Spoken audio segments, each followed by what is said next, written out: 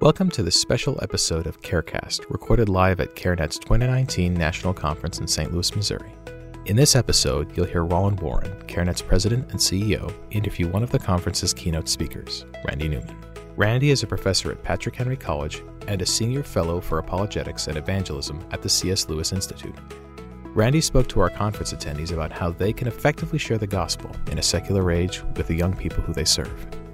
Let's listen in on Roland and Randy's fascinating conversation. So Randy, you were here at the CareNet conference, and we're delighted to have you here. And you're going to be speaking tomorrow to the folks that have joined us for the conference, and we're really excited to hear what you're going to talk about. So tell me a little bit about what you're going to do in your keynote session, and also understand that you're doing a workshop as well. Yeah, well, it's great to be here. I'm really thankful for it. The keynote address will be about evangelism, so I'm calling it Weaving Evangelism into the Tapestry of Pro-Life Ministry. And I want to try to encourage people who are not necessarily bold evangelists that God can and does use them in dramatic ways, really wonderful ways, in leading people to the Savior. And then the workshop's going to be a little bit more focused. What are we calling it? It's titled Overcoming Challenges of Sharing the Gospel with People of Different Cultural Backgrounds, and in particular of other religions and other faiths. So talking to people from Muslim backgrounds or atheist backgrounds or a whole wide variety. Gotcha. Well, that's certainly a topic that is near and dear to our heart. I mean, a core part of CareNet's ministry model is to have people transformed by the gospel of Jesus Christ. And certainly we're always looking for ways to be more effective at doing that. And it's particularly, challenging, I suppose, when you have somebody who's facing a difficult pregnancy decision and sort of life and death decisions. And there's a temptation in those situations maybe not to share at some level because there's a concern. I mean, have you talked to pregnancy centers or folks that are working in this space about that particular aspect, and what are you hearing from them? Yeah, well, I have had the privilege of talking to several different local centers, and my wife actually volunteers at the center near us. So I get to hear quite a bit about the kinds of challenges and difficulties.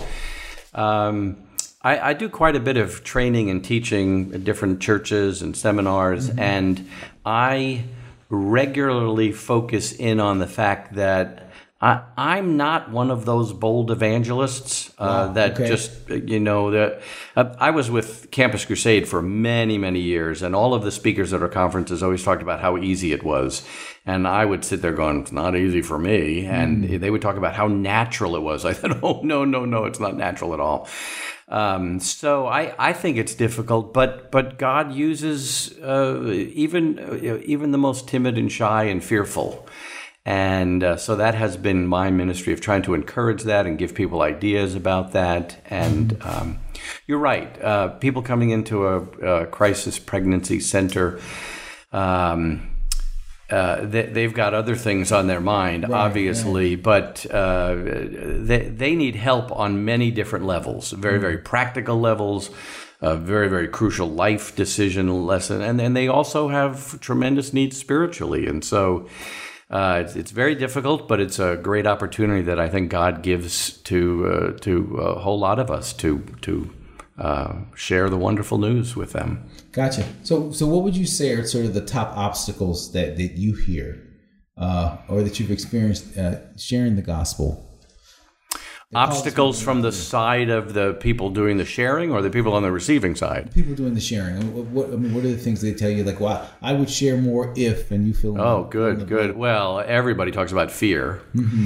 And I'm afraid. There's all sorts of different kinds of fears. And there's all sorts of books and articles and stuff about overcoming fear. I don't do that. I say I've never been able to overcome fear. I witness with fear. Bill Bright, founder of Campus Crusade, has a book called Witnessing Without Fear. It's a great book and very helpful, but the title makes me laugh, and I think I've never experienced that in my life. Witnessing Without Fear, I think in my library goes with fiction. So what I want to tell people is, even if you're fearful, that's okay. You don't have to overcome fear. You can witness through fear, in the midst of fear. And I find it tremendously helpful to remember Paul said, when he wrote to the Corinthians, he said to them, I was with you with much fear and trembling. Okay, yeah, that's my kind of guy. Yeah. I also, another thing people say is, well, I'm just afraid people are going to ask me a question I don't know the answer to. Okay, so this idea of that you have to be perfect in terms of all your responses. Yeah, we got to have all of the answers. You have to anticipate everything they're going to ask. So, two things. One is, well, we should do our homework to know as many different answers as we can and think through how we would deliver it. But we should also be very ready to say, I don't know. It's a good one, boy. In fact, we should expect that they're going to ask things we don't know. It's almost guaranteed. Right. So we should say, let me get back to you, which I think is a wonderful thing to say, because it shows you value that person, you respect them enough to say, I'd like to serve you by, I'll go do research, I'll go online, I'll see what I can do to find out an answer. So those two fears are very, very big. What else? Do you think there's something in the way? Yeah, I don't know if you've looked at evangelism approaches, internationally in other cultures. Do you think that there's something specific about sort of American culture that highlights fear?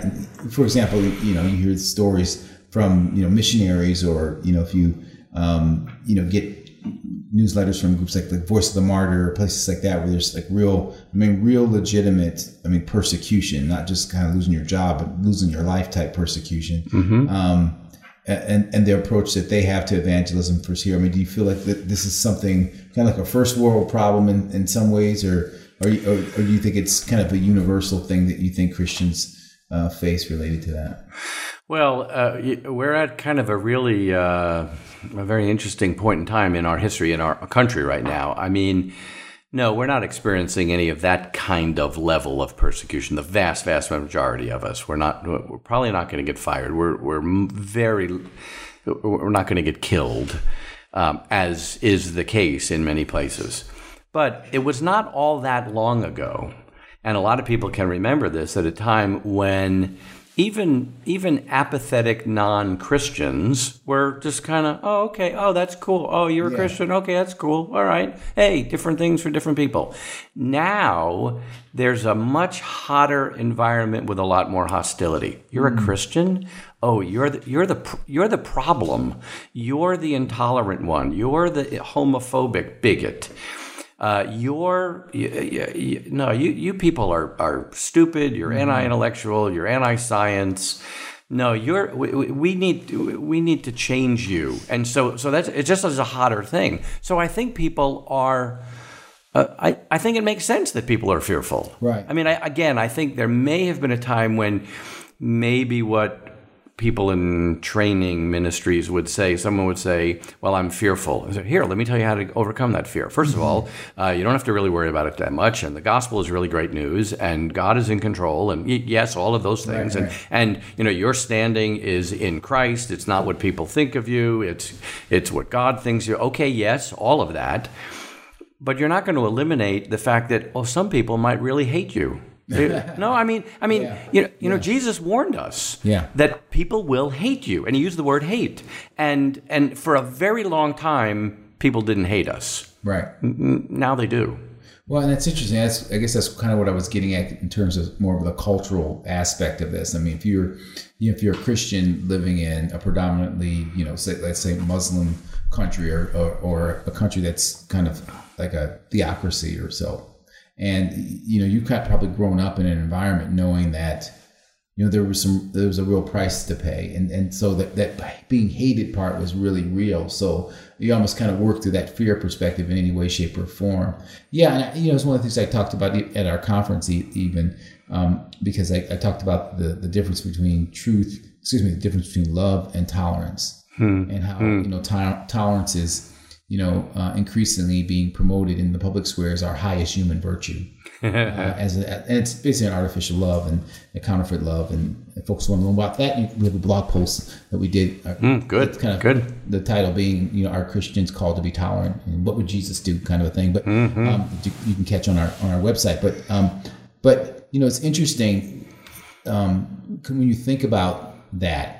Because one of the things that I was encouraging our attendees around was this notion that insight God gave me that, Scripture says that they will know us by our love. But it doesn't say they will love us for our love.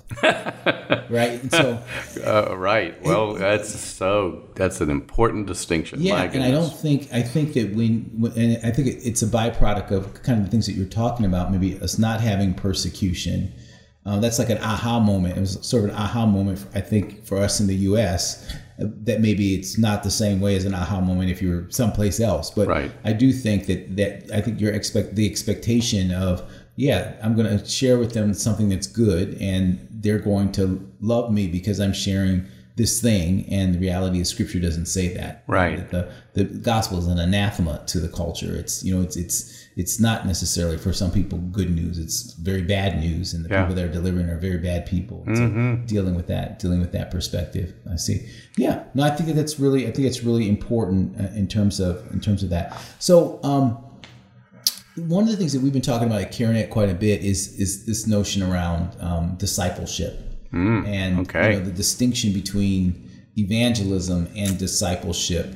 And how, just from your perspective, how do you frame that? Oh man, that discussion. How long do we have? Is this a 4-hour podcast? I hope so. It could be. Okay. Yeah. Well, I don't know if my main gig right now is with the C.S. Lewis Institute, and that is our thing, is discipleship. We call it discipleship of heart and mind.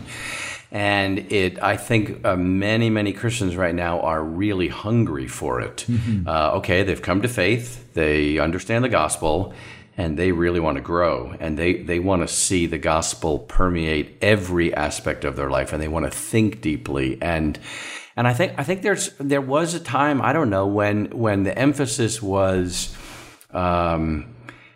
keep it simple. So it's very simple.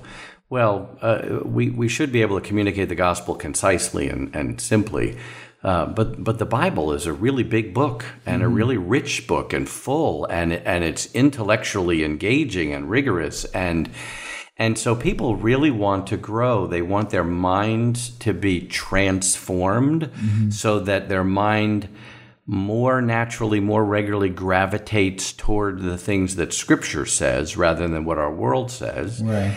And they want to see themselves, not just their minds transformed, their hearts transformed, so that they love people the way God loves people, and that they love and long for godliness and holiness. And it is a discipleship process. The salvation is instantaneous, right. But then the process that follows after it is rich and full and lifelong, and so I'm really encouraged to hear that that's an emphasis of CareNet. I don't think I knew that. Yeah, no, it really is. I mean, a lot of our resources are kind of focused that way. We have a resource called Making Life Disciples, which is really designed to equip the church to offer compassion, hope, help, and discipleship to anyone who's at risk for abortion, and really trying to get the church to see the life issue is primarily a discipleship issue, not primarily a material support issue or primarily a political issue. Framing it that way, but really framing it as primarily an opportunity for discipleship, because compassion for the pregnant, like food for the hungry, clothes for the naked, water for the thirsty, is a good work, and all of our good works that we do should lead to discipleship and really trying to do that. So it's a key part of what we're doing. So I think it's one of the reasons why having you at the conference talking about evangelism, which is sort of that first step that leads to discipleship, is pretty good. So as we kind of close up, I just want to ask you one other question. So You talk about like engaging people's hearts in the way that Jesus did. It's kind of your concept. I mean, how do you think about that, in terms of the work that we do at a pregnancy center and pregnancy center ministry? I mean, how would you kind of view that? Well, I think sometimes we think of evangelism as simply conveying content, conveying information. Here's some things you need to know. You need to know about God. You need to know, and there certainly is that component. But just telling people things doesn't really connect with them, because we are more than just intellectual beings. We're whole persons. And so engaging people's hearts, I think it begins with asking good questions. Okay. I think it means following up, asking further questions. It means watching people's facial expressions, their body language. What are they, not just what are they saying, but why are they saying it? Or what's their attitude? Or what's their heart behind the words that they're saying? And to be able to communicate with people, not just, here's the information you need to know, but let me introduce you to the one who can change your whole entire life. Right. Let me show you, display to you, embrace you with this message. It's so rich and it's full. I mean, you think about the different words in Scripture about the gospel. I mean, we think of salvation and forgiveness. Yes, and that's the core. But there's also reconciliation. Two parties that were alienated are now brought back together. There's redemption. Somehow you were in a state that you were never meant to be, and you've been bought back out of that and brought back into the very purpose that you exist for the whole reason you existed. There's eternal life. It goes on and on and on forever. It's adoption. Isn't that a beautiful word? I mean, there's all these different words. And think about the way Jesus interacted with people, different approaches with different people, because the gospel connects with people on so many levels. Of course, I guess I'm giving my whole talk for tomorrow. So you don't have to go to the plenary session. It gives you some time off. That's good. Right. Just think about how in John chapter 3, Jesus talks to Nicodemus, and it's kind of a theological discussion. You need to be born again. What do you mean you don't understand this? And Nicodemus doesn't seem to be getting it. And he said, you're a teacher of Israel. You should know this. It's kind of like, if you read the scriptures, you would get this. So it's kind of logic and content. The very next chapter, he talks to the woman at the well, and it's not quite so intellectual at all. It's more about water and thirst, and the husbands you had, that doesn't satisfy your thirst. The guy you're living with now, that doesn't satisfy your thirst. You need a kind of water that will never leave you thirsty again. Isn't that a beautiful image? And so I think engaging whole people with a rich and beautiful and full and multifaceted gospel, I think, is part of what we want to see woven into all of our different ministries, into every church, into all Bible studies, and certainly pregnancy center ministry. Gotcha. Well, that's exciting, and I think folks are going to really enjoy what you're talking about. I mean, the big theme here for the conference is this notion of being prepared for God's abundance, and really positioning yourself to receive that and to be a part of that. And certainly a key part of God's abundance is our ability to reach others and introduce others to Him. So this is going to be great. We're going to have a good time listening to you tomorrow in your keynote, and then also in your workshop session. So I really appreciate you taking time out of your no doubt busy schedule to join us. And folks will certainly have an opportunity to hear more from you either in the session as we tape them and some other things as well. So thank you very much for being with us today. I greatly appreciate it. Thanks for the privilege. We hope you enjoyed this episode of CareCast. For more Pro-Abundant Life commentary and practical resources, please visit care-net.org. There you can subscribe to the Abundant Life blog, giving you access to videos, ebooks, podcasts, and other resources to help turn your pro-life passion into pro-abundant life action. Until next time, we pray that God blesses you and yours daily.